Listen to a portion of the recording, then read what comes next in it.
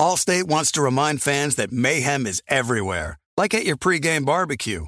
While you prep your meats, that grease trap you forgot to empty is prepping to smoke your porch, garage, and the car inside. And without the right home and auto insurance coverage, the cost to repair this could eat up your savings. So bundle home and auto with Allstate to save and get protected from mayhem like this. Bundled savings vary and are not available in every state. Coverage is subject to policy terms and conditions. We are welcoming a new show to iHeart and the DraftKings YouTube channel. It is called Point Game with John Wall and CJ Toledano. It's an insider's look at the NBA and the culture surrounding the league. Every week, the five-time All-Star and the number one pick in the 2010 NBA draft, John Wall, will give his unique perspective on the hottest topics in the league and tell the best behind-the-scenes stories from his time in the NBA. So check out Point Game with John Wall and CJ Toledano on the iHeartRadio app, the DraftKings YouTube channel, or wherever you listen to your podcasts. Tired of restless nights? At Leesa, we know good sleep is essential for mental, physical, and emotional health. From memory foam mattresses to hybrids that keep you cool all night long, Leesa's mattresses offer exceptional comfort and support with free delivery and 100 nights to try out your mattress in the comfort of your home. For a limited time, save up to $700 off select mattresses plus 2 free pillows. Go to leesa.com/iHeart for an additional $50 off mattresses and select goods. Exclusions apply. See leesa.com for more details. The Volume. Hoops Tonight is presented by FanDuel. The NBA is back, and there's no better place to get in on the action than with FanDuel. This is my favorite sports betting app that is out there. It is safe and easy to use, easy to get your money in and out. I love that cash out feature. So if you're in good shape with one of your bets and you don't want to risk garbage time, you can get your money out quickly. Use promo code JASONT and download the FanDuel app today to make every moment more this NBA season. 21 plus and present in Arizona, Colorado, Connecticut, Indiana, Louisiana, permitted parishes only, Michigan, New Jersey, New York, Tennessee, Virginia, or West Virginia. First online real money wager only. Refund issued as non-withdrawable site credit that expires in 14 days. Restrictions apply. See terms at sportsbook.fanduel.com. Gambling problem? Call 1-800-NEXT-STEP or text NEXT-STEP to 53342 in Arizona. 1-888-789-7777 or visit ccpg.org/chat in Connecticut. 1-800-GAMBLER or visit fanduel.com/RG in Colorado, Indiana, New Jersey, and Virginia. 1-877-770-STOP in Louisiana. 1-800-270-7117 for confidential help in Michigan. 1-877-8-HOPE-NY or text HOPE-NY to 467-369 in New York. In Tennessee Redline, dial 1-800-889-9789 in Tennessee. Visit www.1800gambler.net in West Virginia.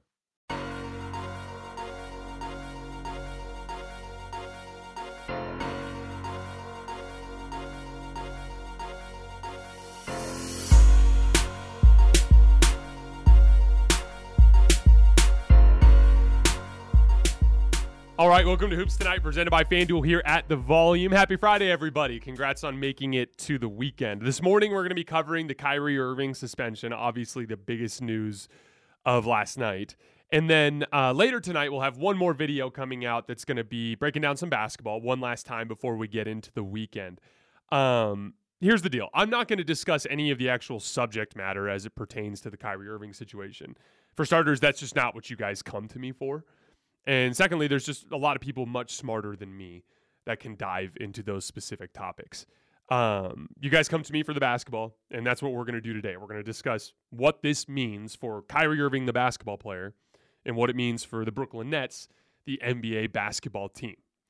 So here's the situation. Kyrie Irving is suspended for at least 5 games for not being clear with his apology. And last night, he came out with a much more clear apology. So he did take one step in the right direction. I do think, especially on the apology front, now there's other steps that Brooklyn's going to have him go through, but I do think on the apology front as well, that Brooklyn's going to want to see him do another press conference and hold up under questioning with the same level of contriteness as it pertains to, basically what he said on Instagram last night. Kyrie is a prideful person, like so many other successful people are in the world.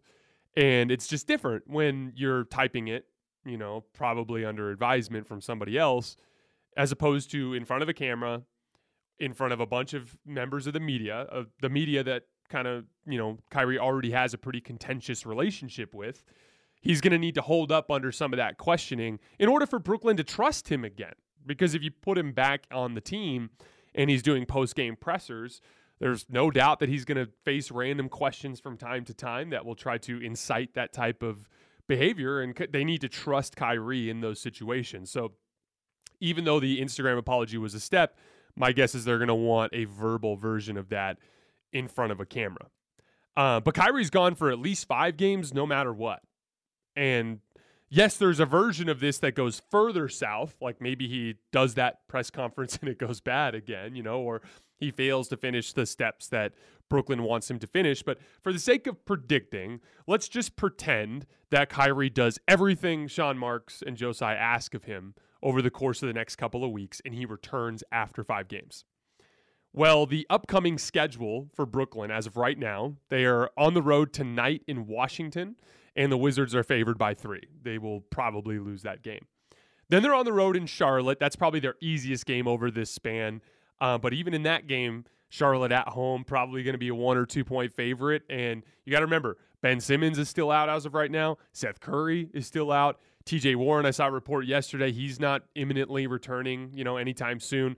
So they're going to be at a severe talent disadvantage in every single one of these games. And they're on the road for 4 of them. On the road at Washington, on the road in Charlotte, on the road in Dallas. That's going to be a loss. At home for the Knicks, the Knicks, they overhelp and give up 3-point shots. Brooklyn's been having trouble making threes on the back end. That's going to be a problem. And then they go on the road to LA to play the Clippers. So 0-5 is on the table. KD will have to play like an absolute superhero to win any of those games. But even if we're nice and we give them 1 win out of that 5-game stretch, they're going to be bringing Kyrie back sitting at 3-10. They would have to go 38-31 the rest of the way to get to 500, which would still leave you probably in the play-in tournament having to win 2 games to get into the postseason. And even if they happen to win those 2 games, you're going to be on the road for a 7-gamer against either Milwaukee or Cleveland or Boston or Toronto. And all 4 of those teams are going to be major favorites in the series, and you'll be staring down the barrel of potentially another sweep. So it looks super bleak right now for Brooklyn. That's just reality. Then we look at the Ime Udoka situation. So it was pretty quickly reported after the Steve Nash firing that Ime Udoka was the guy. Now, it's worth noting that Adrian Wojnarowski was a little bit more reserved and talking about how things were heading in that direction and that a deal could happen in the next few days. Shams Charania was much more aggressive in his report, basically said it was a done deal.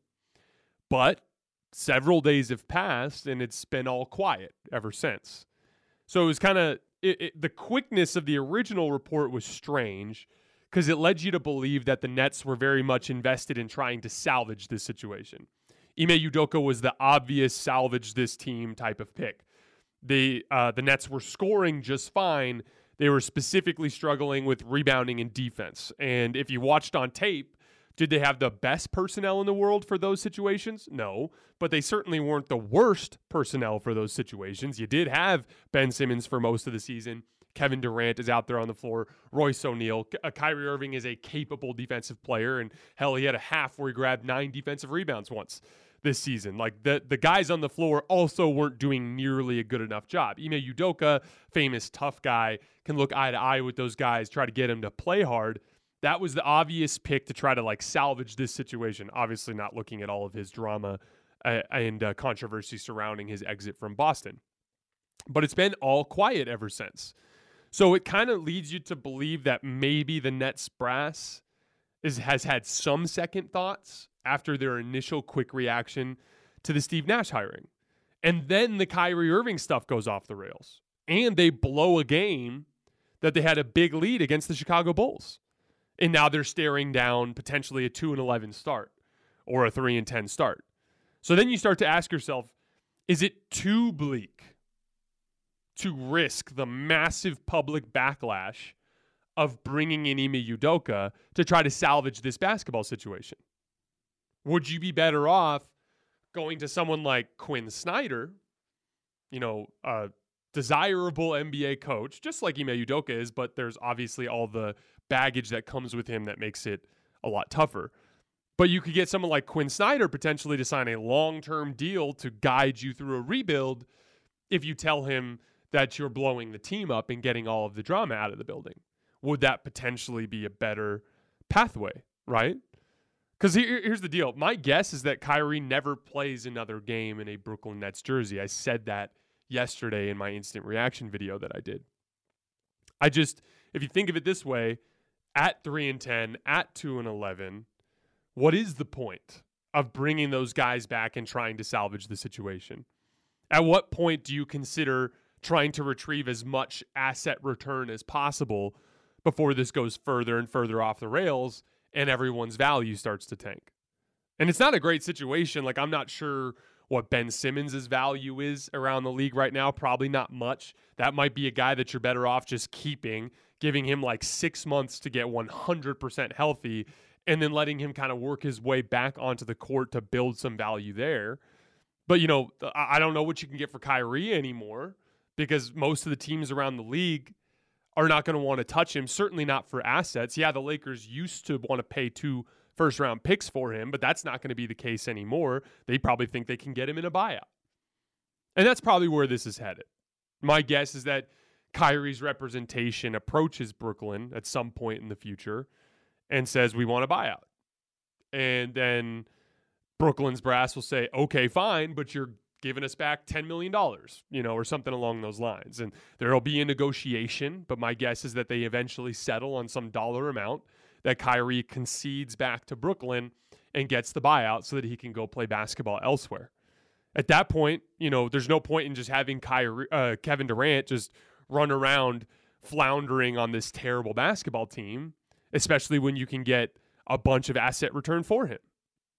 So I think that this is trending back towards the Nets blowing up sooner than later, especially if it goes as badly as I expect it to go over the next 5 games. So what kind of teams would be interested in Kevin Durant? I still think Boston has the best chance. They're struggling a bit in crunch time again this year. They've lost, they're 3-3 in the 6 games that involved crunch time. Kevin Durant is one of the best closers to ever play the game of basketball. You could see a team like Boston potentially considering making that move. But then again, Jaylen Brown's been so good this year, there's a chance that they don't even consider it. Which brings us back to a couple of specific teams, Phoenix and Toronto. 2 teams. Toronto never wanted to include Scotty Barnes. And I don't blame them, because Scotty Barnes has been off to another incredible start this year. He's scoring efficiently, and he's playmaking out of the post at an extremely high level for a young player. So Toronto without Scotty Barnes, their package was a little bit less desirable. And then Phoenix was considered basically out of the running because they didn't have enough. Those are 2 teams that kind of float back up to the surface here now that you can see that that the Nets don't quite have as much leverage as they did over the summer. Toronto's off to a really good start, so you could see them thinking that as a all-in sort of trade. And Masai Ujiri has a history, as we've seen with the Kawhi Leonard situation, of being interested in making that type of trade. So I think that Phoenix and Toronto would be the 2 teams that I'd keep an eye on. But in general, I think leverage has shifted back towards the rest of the league in a different way than it was this summer, when you kind of just believed Brooklyn that they would hang on to him for a while. But now it's things have gone so far south so quickly in Brooklyn that it's headed in that direction. And then on the Kyrie Irving front, I said this on my instant reaction video yesterday, but the rest of the league's not going to touch him in all likelihood. So you got to look at teams that are desperate, that are one piece away from being legitimate contenders, and that specifically need high-level guard creation. And the 2 teams that come to mind for me there are the Dallas Mavericks and the Lakers. Let's take a look at Dallas for a second. So you lose Jalen Brunson. The specific design of the roster is all of these spot-up shooters that defend and 3 dribble creators. Last year it was Luka, Spencer Dinwiddie, Jalen Brunson. They staggered it out nicely. You started with Luka and Jalen. One of them would go to the bench. Spencer Dinwiddie would come in. Then the other would go to the bench, and then the other guy would come in. And then maybe you'd close with all 3. Maybe you'd close with just 2. That was the design of the team. Got you to the conference finals and gave you a legitimate chance to make it to the finals, right? You lose Jalen Brunson. Now Luka Doncic's usage is through the roof, over 40%. And that's concerning in the long run because, high usage players, generally speaking, flame out early in the playoffs, at least when they get to that absurd of a level of usage. And I'm as big a Luka fan as you'll find. Kyrie Irving brings you basically a better version of Jalen Brunson that can come in, and if he buys in to Jason Kidd's defensive scheme, he's capable as a perimeter defender as long as he's not going up against bigger, stronger players. And then he'll be a perfect fit in that drive-and kick system that Dallas has. Slots Spencer Dinwiddie back to his bench role that he had last year, and then gives you like another really, really legitimate playoff scoring option there. Again, you're going to have a long conversation about all of the stuff that comes with Kyrie Irving and whether or not that's worth it. And there's a good chance that they still say no. But that's the type of team that I think would consider it.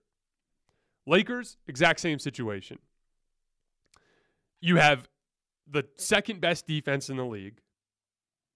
And Anthony Davis in his last 2 games has played like a top 10 player. LeBron James has been really bad this season by his standards. His effective field goal percentage is like 47.7%, which is the lowest since he was a rookie. But you're expecting him to get better. But their specific weakness is offensive skill, particularly in the backcourt. Kendrick Nunn has been a disaster. Patrick Beverley hasn't been nearly as good offensively as he was in Minnesota last year.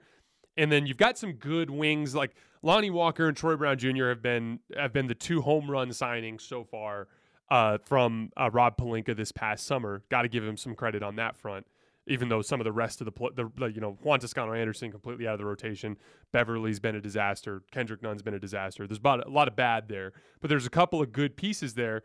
They just need a legitimate scoring guard. Specifically one that would force defensive guards, to chase over the top of screens, opening up the pocket pass and Anthony Davis screening actions. Kyrie Irving fits that bill perfectly. He would turn them from one of the worst offenses in the league to a mid-level or better offense like that.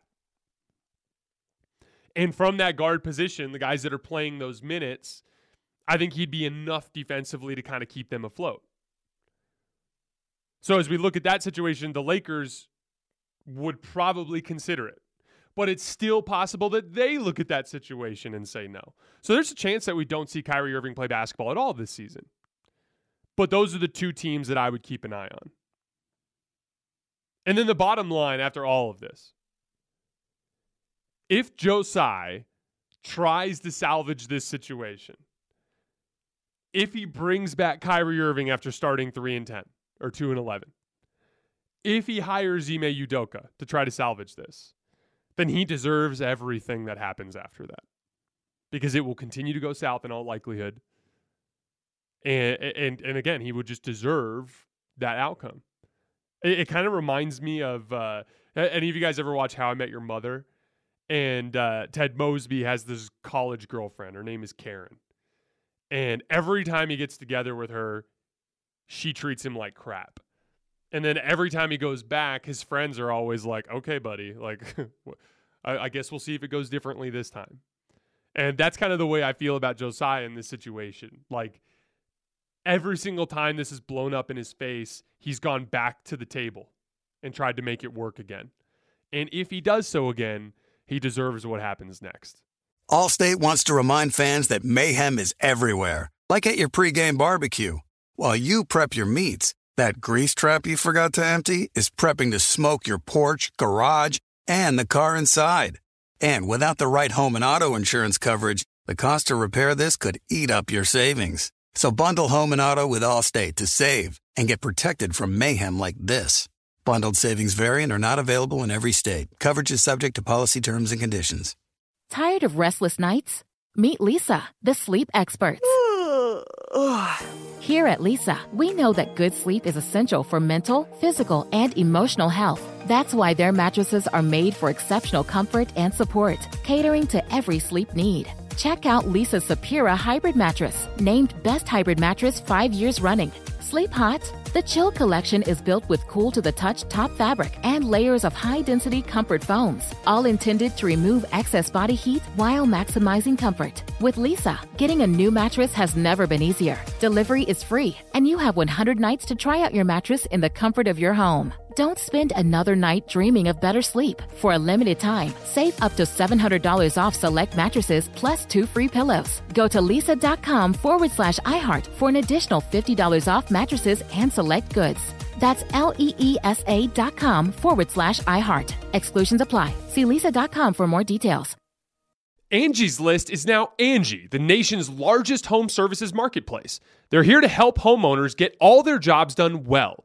Angie has helped over 150 million homeowners care for their homes. Whatever your home project, big or small, indoor or outdoor, come to Angie to connect with and hire skilled professionals to get the job done well. It's something that I've always been a big believer in. Usually when you try to take on a project that you don't know how to do, it ends up just being a bigger headache as you try to learn, and then you end up making mistakes, and it ends up just not being worth it. Not only can a professional get the job done more efficiently, but you're also supporting local businesses in your area. With over 200,000 pros in their network, Angie makes it easy to research, compare, and hire pros to ensure a job is done well. With 29 years of experience, combined with new digital tools to simplify the process, Angie makes completing home projects easy. Angie has cost guides to tell you what others have paid for similar projects both nationally and in your area. The app is free and easy to use. We all know the difficulties that can come with home projects. Angie makes tackling your project as simple as possible from start to finish. Turn to Angie with confidence, even for major renovations or emergency repairs. Are you renting? Even renters can come to Angie for moving, installations, and cleaning. Get started at Angie.com. That's ANGI.com, or download the app today. Today we're doing our top 5 most disappointing teams in the NBA through 2.5 weeks. Kind of like the opposite of our power rankings list that we did yesterday. Although there is one team that is on both lists that you guys will see shortly. You guys know the drill. Before we get started, subscribe to the Volumes YouTube channel so you don't miss any more of our videos. Follow me on Twitter at _JasonLT so you guys don't miss any show announcements, as well as that's where I put NBA footage, since I have limitations on my ability to use NBA footage here on YouTube.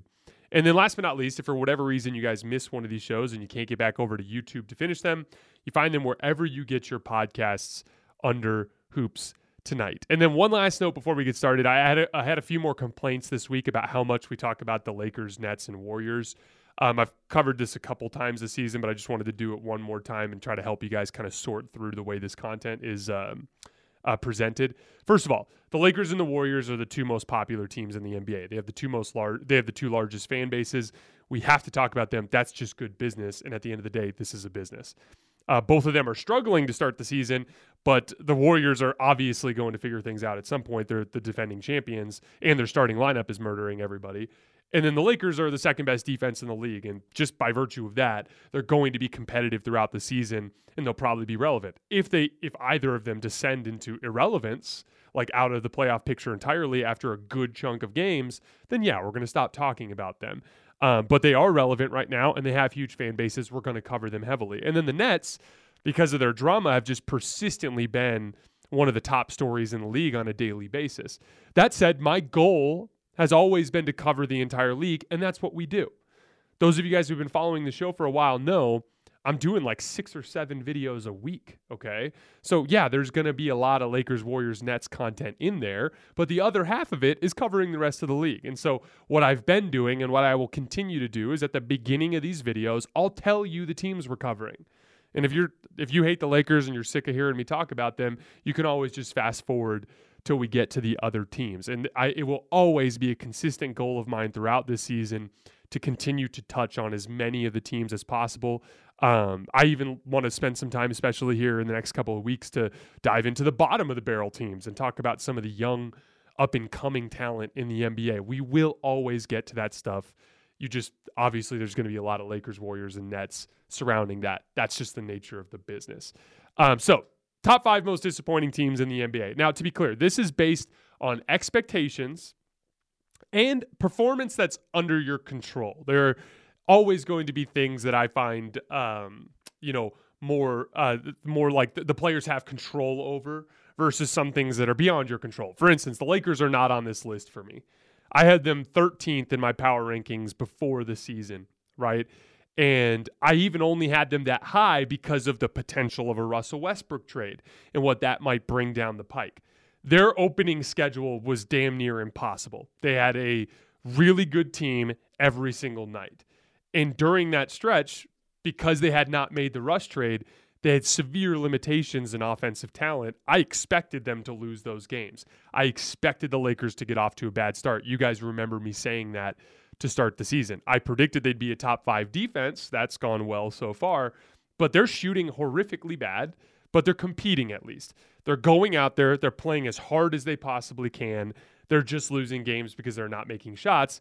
And then in the last couple of games, they've made more shots. They've won a couple of games. But the Lakers are kind of performing to expectations to start the season. That's why they're not on this list. If they do go on a run and win some games, it'll be now that their schedule softens up a little bit. The teams that I have on this list have no business being on this list. All 5 of these teams should be significantly higher in the standings and should be playing better basketball than they actually are.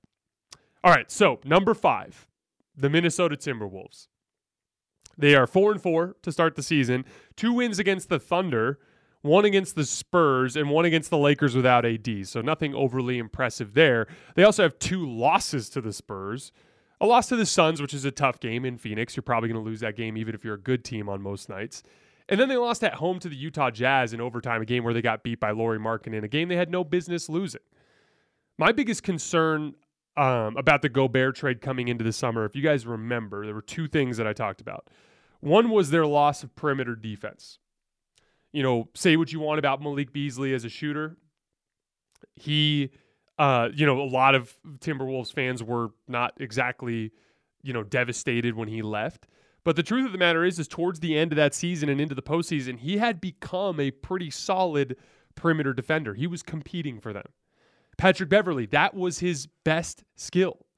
That was the thing he did better than most players in the league. He could defend on the perimeter. Jared Vanderbilt, say what you want about him on the offensive end of the floor. Freak athlete, played super hard every single night. A great perimeter defensive player. They gave that all away for a defensive anchor. They were betting on a player that was going to give them an outstanding regular season defense. But I was concerned about that lack of perimeter defense because when you get into the postseason, teams find a way to scheme around Rudy Gobert and get him out to the perimeter so that he can't help around the rim, and then they will score or drive and kick and get wide open threes because you lack perimeter defense. That's literally what happened to the Utah Jazz over the course of the last few years. And then in the process, when you bring in Rudy Gobert, you fundamentally change the geometry of your offense. Outside of Jared Vanderbilt, every single lineup that the Timberwolves played had a 5-out concept because Karl Anthony Towns could shoot, Naz Reid could shoot, Jaden McDaniels could shoot. So essentially, outside of the minutes when Jared Vanderbilt was out there, they had a real 5-out concept. So everyone's operating around the rim. Anthony Edwards is getting downhill. Karl Towns is operating a lot downhill. His face-up game was really effective in their 5-out sets. By bringing in Gobert, you're now basically perpetually running a 4-out, 1-in offense. And now it's more of like a screen and dive offense or put Rudy Gobert in the dunker spot type of offense. And as I've always told you guys, vertical spacing brings value, but not nearly the same type of value as 5-out spacing. The rotations are just so much easier to make in those cases. So what I was concerned about is that their defense would be a little better, but not good enough because of their lack of perimeter defense, and that their offense would take a hit, and that's exactly what has happened. The defense is only slightly better than last year overall, and you make a Gobert trade to be a top 5 defense, and that's not what's happened. They've been 10th. And then their spacing with Anthony Edwards has been a problem. Anthony Edwards is one of my favorite young players in the league. I think I ranked him 20th in my player rankings, which is higher than most people have him. That's how high I am on Anthony Edwards. I view him as a mini LeBron.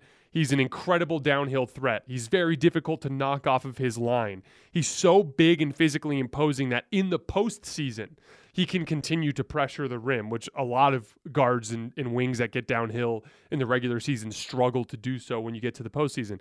He's also flashing high-level pull-up jump shooting over the course of the end of last season, right? So there's a lot of potential on that front. I'm a huge Ant fan. But at the end of the day, he's at his best when they're 5 out and he has plenty of space to operate. And the story of the early season has been how bad their offense has been with the starting group. So their starting lineup is D'Angelo Russell, Anthony Edwards, Jaden McDaniels, Karl Towns, and Rudy Gobert. We've already seen Anthony Edwards make comments about the starting lineup. We had Karl Towns go respond to that by criticizing Ant's diet. There's a whole thing going on there where Karl Towns was kind of like the darling of the Minnesota fan base, and now that's becoming Anthony Edwards, which is changing that entire dynamic. You saw a similar thing happen to Ben Simmons and Joel Embiid over the years, where Ben Simmons was kind of that guy, and then it became Joel Embiid, and then like kind of a rift forms between the two players.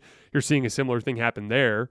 And then there was that weird moment the other night, I think it was after the Suns game, where Anthony Edwards is like, with Jordan McLaughlin at the press conference table, and he's looking at the box score, like realizing that the starters are getting rolled, and it's a real problem. That starting lineup has played 260 possessions. They have a 99 offensive rating and a 104 defensive rating. So the defensive rating's good, but not outstanding, and their offense is atrocious. And you could see it on tape. The paint is a complete shit show. Historically, when you see things kind of crowded like that, you need half-court surgeons to succeed in those environments. And what I mean by that half-court surgeon is like super high-level playmaking. So like a LeBron with the 2020 Lakers, for instance. Like it's crowded, there's two bigs, everything is packed in the paint, but LeBron is such a gifted shot maker and passer that they can still functionally run an offense there. D'Lo's never going to be that guy. Anthony Edwards might one day be that guy, but he's not that guy yet. Right now, he's more of a downhill scorer mixed with some pull-up jump shooting. A lot of potential there, but he's not quite that guy yet. I watched the Suns game earlier this week. I think it was on Tuesday. And Anthony Edwards had a couple of nasty pull-up threes to get it down. I think it was like 87, 85 after that. And they call a timeout. Timberwolves are rolling, but those are two difficult shots over the top of a set defense. And after that timeout, the Timberwolves offense the rest of the game was hilariously bad. So after that, we had these are literally their next 9 or so possessions. Anthony Edwards turns the basketball over. Then D'Angelo Russell turns the basketball over. Then D'Lo hits a pull-up jumper. Then Anthony Edwards turns the basketball over. Then Karl Towns turns the basketball over. Then Anthony Edwards misses a super long three that had almost no chance of going in. Then D'Angelo Russell turns the basketball over. Then Taurean Prince bails them out with like a ridiculous step-back jump shot at the end of the shot clock in the right corner. And then Karl Anthony Towns gets a guard on a switch and opts to take a step-back three rather than bullying him to the basket. And now you're down 14 with 3 minutes left and the game is over. They just have no idea how to operate with that type of spacing because they don't have the offensive personnel to pick teams apart in that type of spacing. I preferred the old Timberwolves from last year. And I'm really curious, if you're a Timberwolves fan, please drop that in the comments. I want to hear your thoughts about how you feel about last year's Timberwolves compared to this year's. Now, I know there's a lot of basketball left, and they might figure it out with this group. But obviously, through this 8-game sample size, I'm just curious to hear your guys' opinions. Like I said earlier, they basically played 5 out all the time, except for when Jared Vanderbilt was out there, and he was so damn athletic and played so damn hard that it was worth it. Their perimeter defense was much better. Anthony Edwards was downhill all the time. And then the big guy that it's hurting right now is Karl Towns. Like, they're basically turning Karl Towns into a wing instead of what he was last year and for most of his career, which is like this hyper-versatile downhill forward that kills people in face-up, but also has some spacing effects with his ability to shoot the three. But he was operating around the basket a lot. Last year, Karl Towns made 4.2 shots per game in the restricted area at 68%. This year, it's at 2.1, so half that. And he's only making 61% of them. You're basically using Karl Towns as a wing on both ends of the floor, which is literally the worst way to use him. So you brought in Rudy Gobert to kind of redefine and re-anchor your defense, But in the process, you took an all-star level player and are using him in literally the worst possible way and in a way that dramatically diminishes his value. I hated the Gobert deal when it went down. I'm not surprised that we're seeing disappointing results so far. And again, maybe it all works out in the long run, and if it does, I'll be the first to admit that I was wrong. But right now, I'm not optimistic. And again, Wolves fans, I want to hear your take. Drop it in the comments. All right, number 4, the Brooklyn Nets. I'm not going to talk long about them because we've done that a ton in recent weeks and more than they honestly deserve. I had them in my list as the if things go right contender, and I wasn't the only one. I was listening to a Zach Lowe podcast the other day, and he said that he called them before the season the Dunder Mifflin NBA team because they were good on paper. And you could tell looking at the talent on the roster. You're looking at Kevin Durant, who's one of the best two-way superstars in the league. You have, Ben Simmons, who's one of the best defensive players in the league, or allegedly is. You bring in Royce O'Neal, that bolsters your perimeter defense. Nick Claxton is a big athlete with long arms that clogs up the lane and can grab contested rebounds. And then Kyrie Irving, for all of his flaws, when he's locked in, is actually an okay perimeter defender, and he can grab contested rebounds. He grabbed 9 defensive rebounds in a single game once, or excuse me, in a single half earlier this season once. So, they had on paper the potential to be a good basketball team, and instead, things have gone horribly wrong. They're 17th in offense, which is nowhere near good enough for their talent. They're dead last in defense, 28th in net rating, so in point differential, they're the third worst team in the entire league, and then they're dead last in rebounding. So they had plenty of on-paper talent to be a good basketball team, but instead they completely mailed in every single winning basketball trait. And now they're staring down the barrel of a 2-11 start if they go 0-5 during this Kyrie suspension. So horrifically disappointing team, Brooklyn Nets at number 4. Number 3, the Philadelphia 76ers.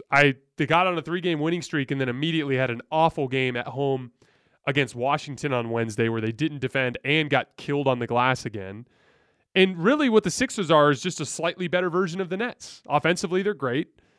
And Brooklyn was good offensively for the most part up until the last couple of games. Philly's 4th in offense overall, 3rd in half-court offense, according to Cleaning the Glass, but they're 23rd in defense, 29th in rebounding. The only team worse is the Nets, and they're dead last in transition defense. So similar kind of concept, I'm disappointed in this team. I had them 5th in my preseason power rankings. I thought they were just as talented as the most talented teams in the league. The league is wide open. Anybody can win this thing. And they came out with no urgency in the winning areas of the game. And they're clearly not bought into Doc Rivers, which is why I thought, similar to the Kerr thing, similar to the Vogel thing, they might need to consider just bringing in a new voice just to get the guys in the locker room to buy into the winning details again. And now they have this James Harden injury. He's going to be out for at least a month with a foot ligament issue. And I'm bummed out for James Harden because you finally get back in shape and you're honestly looking great to start the season. Maybe not quite 2019 James Harden, but a lot better than he looked last year. And now you're going to be hurt again. And the tough thing with that is, this is a guy that historically has struggled keeping weight off, and now he can't play basketball for a month. So I'm really curious to see how well he takes care of his body over this next month. And now for the next month, everything is going to have to flow through Joel Embiid. So much is going to depend on how well he defends, how well he handles double teams, because he's going to get doubled everywhere on the court. His body language is going to be a key thing to watch. When things go poorly, is he going to keep his team galvanized or not? Because even without Harden, they have enough talent to float around 500 until James Harden gets back, which gives you a fighting chance down the stretch of the season. And I'm challenging Joel Embiid. I'm really, you probably fancy yourself the best player in the league. You put yourself in the same conversations with guys like Nikola Jokic and guys like Giannis. This is your chance. James Harden's out. He's going to be back. Your team is incredibly talented. The league is wide open. You have to keep your team afloat for a month here. And I'm really curious to see how he does in that month. But they had a complete lack of urgency from the jump this season and kind of blew an opportunity to come out and just start whooping everybody's ass. And so I have them as my 3rd most disappointing team to start the season. Number 2, the LA Clippers. Kind of similar to Minnesota. They're 4-4, but their actual quality of wins is not good. They beat the Lakers, the Kings, the Rockets, and the Rockets again. They have 2 losses to the Thunder, and then they got destroyed by the 2 good teams they played, the Suns and the Pelicans. all of their issues are on the offensive end of the floor, kind of similar to the Lakers. The only teams scoring less points per possession in the half court than the Lakers, according to Cleaning the Glass, are the Clippers and the Rockets. Yes, you heard that right. The Clippers are a worse half court offense than the Lakers. And so many people are going to blame the Kawhi thing. And the Kawhi thing is weird, man. Like, he's going to be out for this upcoming road trip again. I told you guys I had a guy who's been covering the league for a long time who told me that Kawhi's knee was degenerative years ago. And I was kind of like up in the air about it because I'm like, who the hell knows what's going on with Kawhi? His camp is so airtight. You're not getting any intel out of anything. So I just didn't know what to make of it. But here's the deal, man. It's been a year and a half since his ACL surgery. It wasn't even a complete ACL tear. It was a partial ACL tear. The dude played basketball for a couple of weeks, and now he's out again. So, like, something's going on there. But either way, regardless, let's put the Kawhi thing on the side for a minute. This is largely the same assembly of players that destroyed the Jazz in the 2021 playoffs, a good defensive team on paper, again, in the regular season. And then they nearly beat the Suns. They were 2 wins away from making it to the NBA Finals. Basically, Paul George, Reggie Jackson, and a bunch of wings that can shoot and defend. It's the same group. I put them, if you watch on film, you can tell immediately watching the Clippers that they are just hunting pull-up jump shots off the dribble. It's a lot of ISO, a lot of just your turn, my turn, and they're getting away from what made them good at the beginning, which was, if you remember when we did our season previews, I had the Clippers as the best drive-and-kick team in all of basketball. What they do is they beat people off the dribble, draw help, kick, drive, wide open three. That's what they do. That's what they do best. And what the majority of the blame for this season, and you could see it on tape, Reggie Jackson, Paul George, they're not doing their job of drawing that initial help and starting the drive and kick. And instead they're hunting as ISO players. Kind of similar to the Tatum Brown thing in the finals, where when they're driving and kicking, the offense is fluid, but when they're driving to ISO, things kind of tend to fall apart. And you can see it in the metrics. It's actually pretty wild. Only 22.3 attempts per game in the restricted area for the Clippers, which is 29th in the NBA. They aren't putting any pressure on the rim, so as a result, they aren't generating any wide open threes. The Clippers are generating 8.1 wide open threes per game. Remember, wide open is defender at least 6 feet away. They're only generating 8.1, which is dead last in the NBA. Instead, they're taking 25 pull-up jumpers per game, which is top 10 in the NBA. Their assists are down. In 2021, that season I'm referencing, they were 13th in the league in assists. This year, they're 27th. So instead of being the drive and kick team that generates high-quality three-point shots that they were, high-quality three-point shots and layups at the rim that they were in 2021, this same group is basically turning into a your turn, my turn ISO team that's not generating high-quality shots. Their offense is tanking as a result, and as a result, they're not achieving at the level you'd expect given the softness of their early schedule. In a drive and kick system, as the initial initiator, you have to understand your role.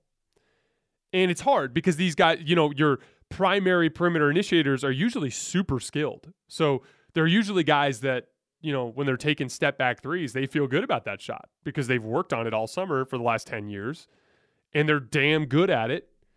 And so for them, when they're taking those shots, they're like, man, I like this shot. I like my chances. This is probably going to go in. If they get a post mismatch against a player on the left wing, they're like, I like my chances here. This is a good matchup for me.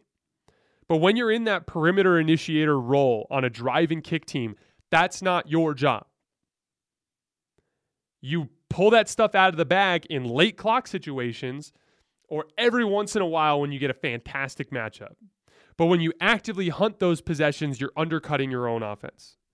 The job of that perimeter initiator, Paul George, bringing the ball up the right wing, Clippers possession, 17 on the shot clock.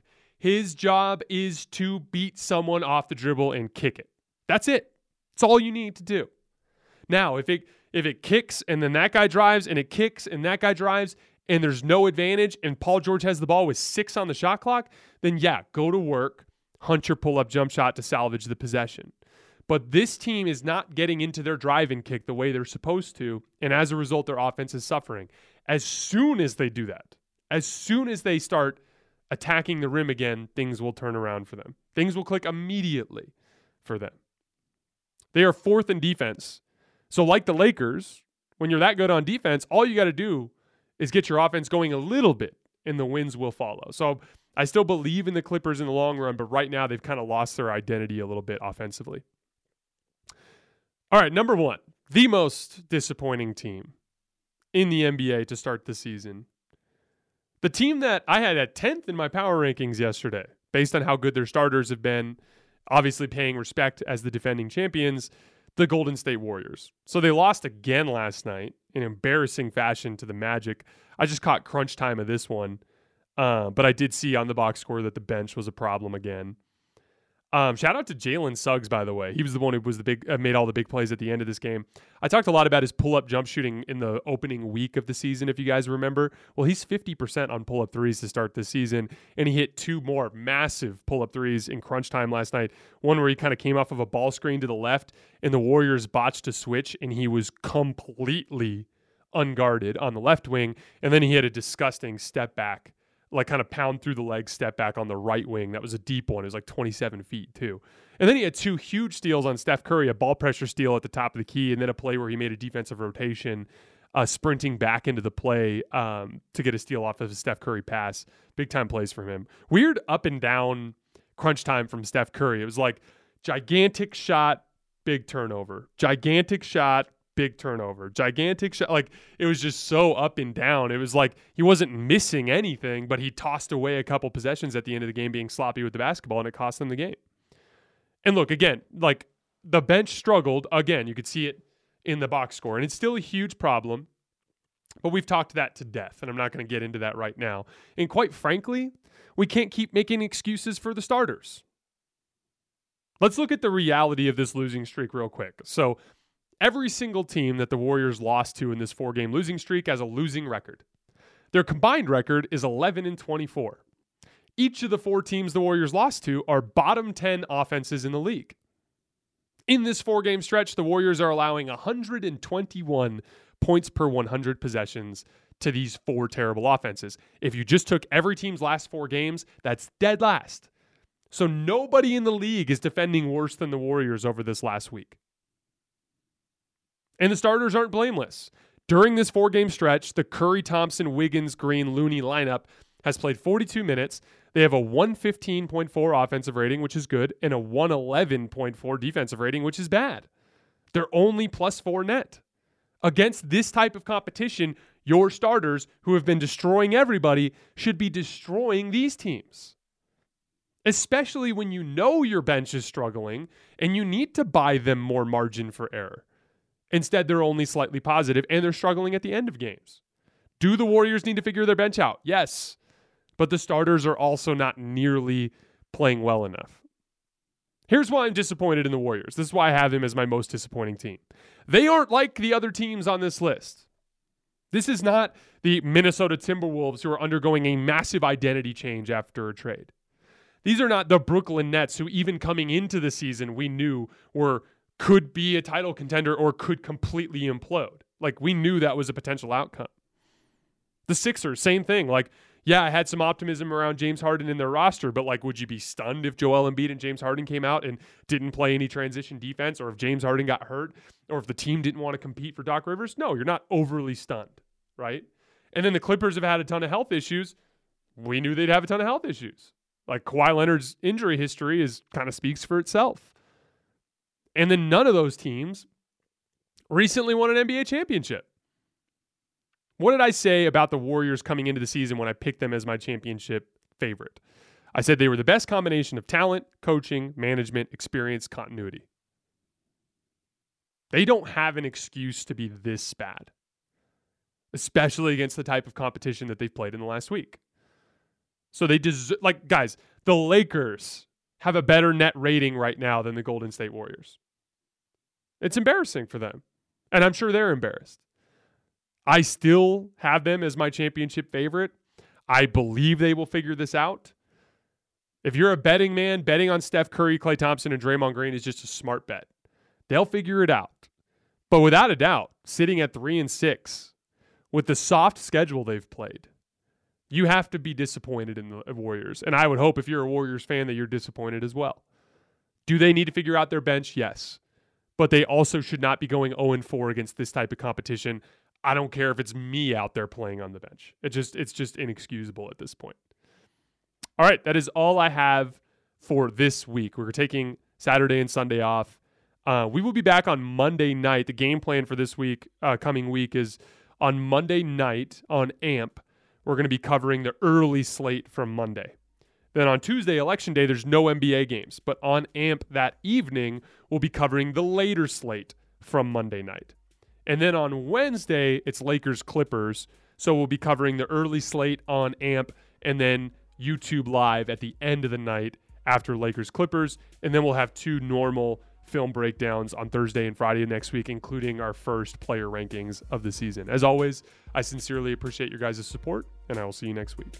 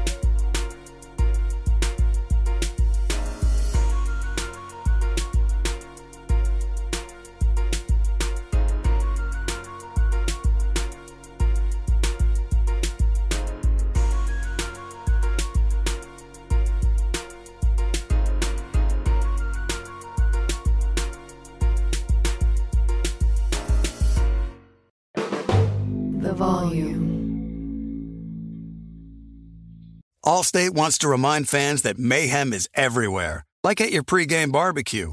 While you prep your meats, that grease trap you forgot to empty is prepping to smoke your porch, garage, and the car inside. And without the right home and auto insurance coverage, the cost to repair this could eat up your savings. So bundle home and auto with Allstate to save and get protected from mayhem like this. Bundled savings vary and are not available in every state. Coverage is subject to policy terms and conditions. Tired of restless nights? At Leesa, we know good sleep is essential for mental, physical, and emotional health. From memory foam mattresses to hybrids that keep you cool all night long, Leesa's mattresses offer exceptional comfort and support with free delivery and 100 nights to try out your mattress in the comfort of your home. For a limited time, save up to $700 off select mattresses plus 2 free pillows. Go to leesa.com/iHeart for an additional $50 off mattresses and select goods. Exclusions apply. See leesa.com for more details. It's Freddie Prinze Jr. and Jeff Dye back in the ring. Wrestling with Freddie makes its triumphant return for an electrifying 4th season. Hey, Jeff, are you ready to rumble our way into an all-new season of Wrestling with Freddie? You better believe I have. I've been practicing my body slams, and I'm jacked. All right, don't go injuring yourself now. We'll be highlighting the best stories and matches of the week in wrestling from AEW, WWE, and have one-on-one talks with the best talents in the world of pro wrestling. Listen to Wrestling with Freddie on the iHeartRadio app, Apple Podcasts, or wherever you get your podcasts.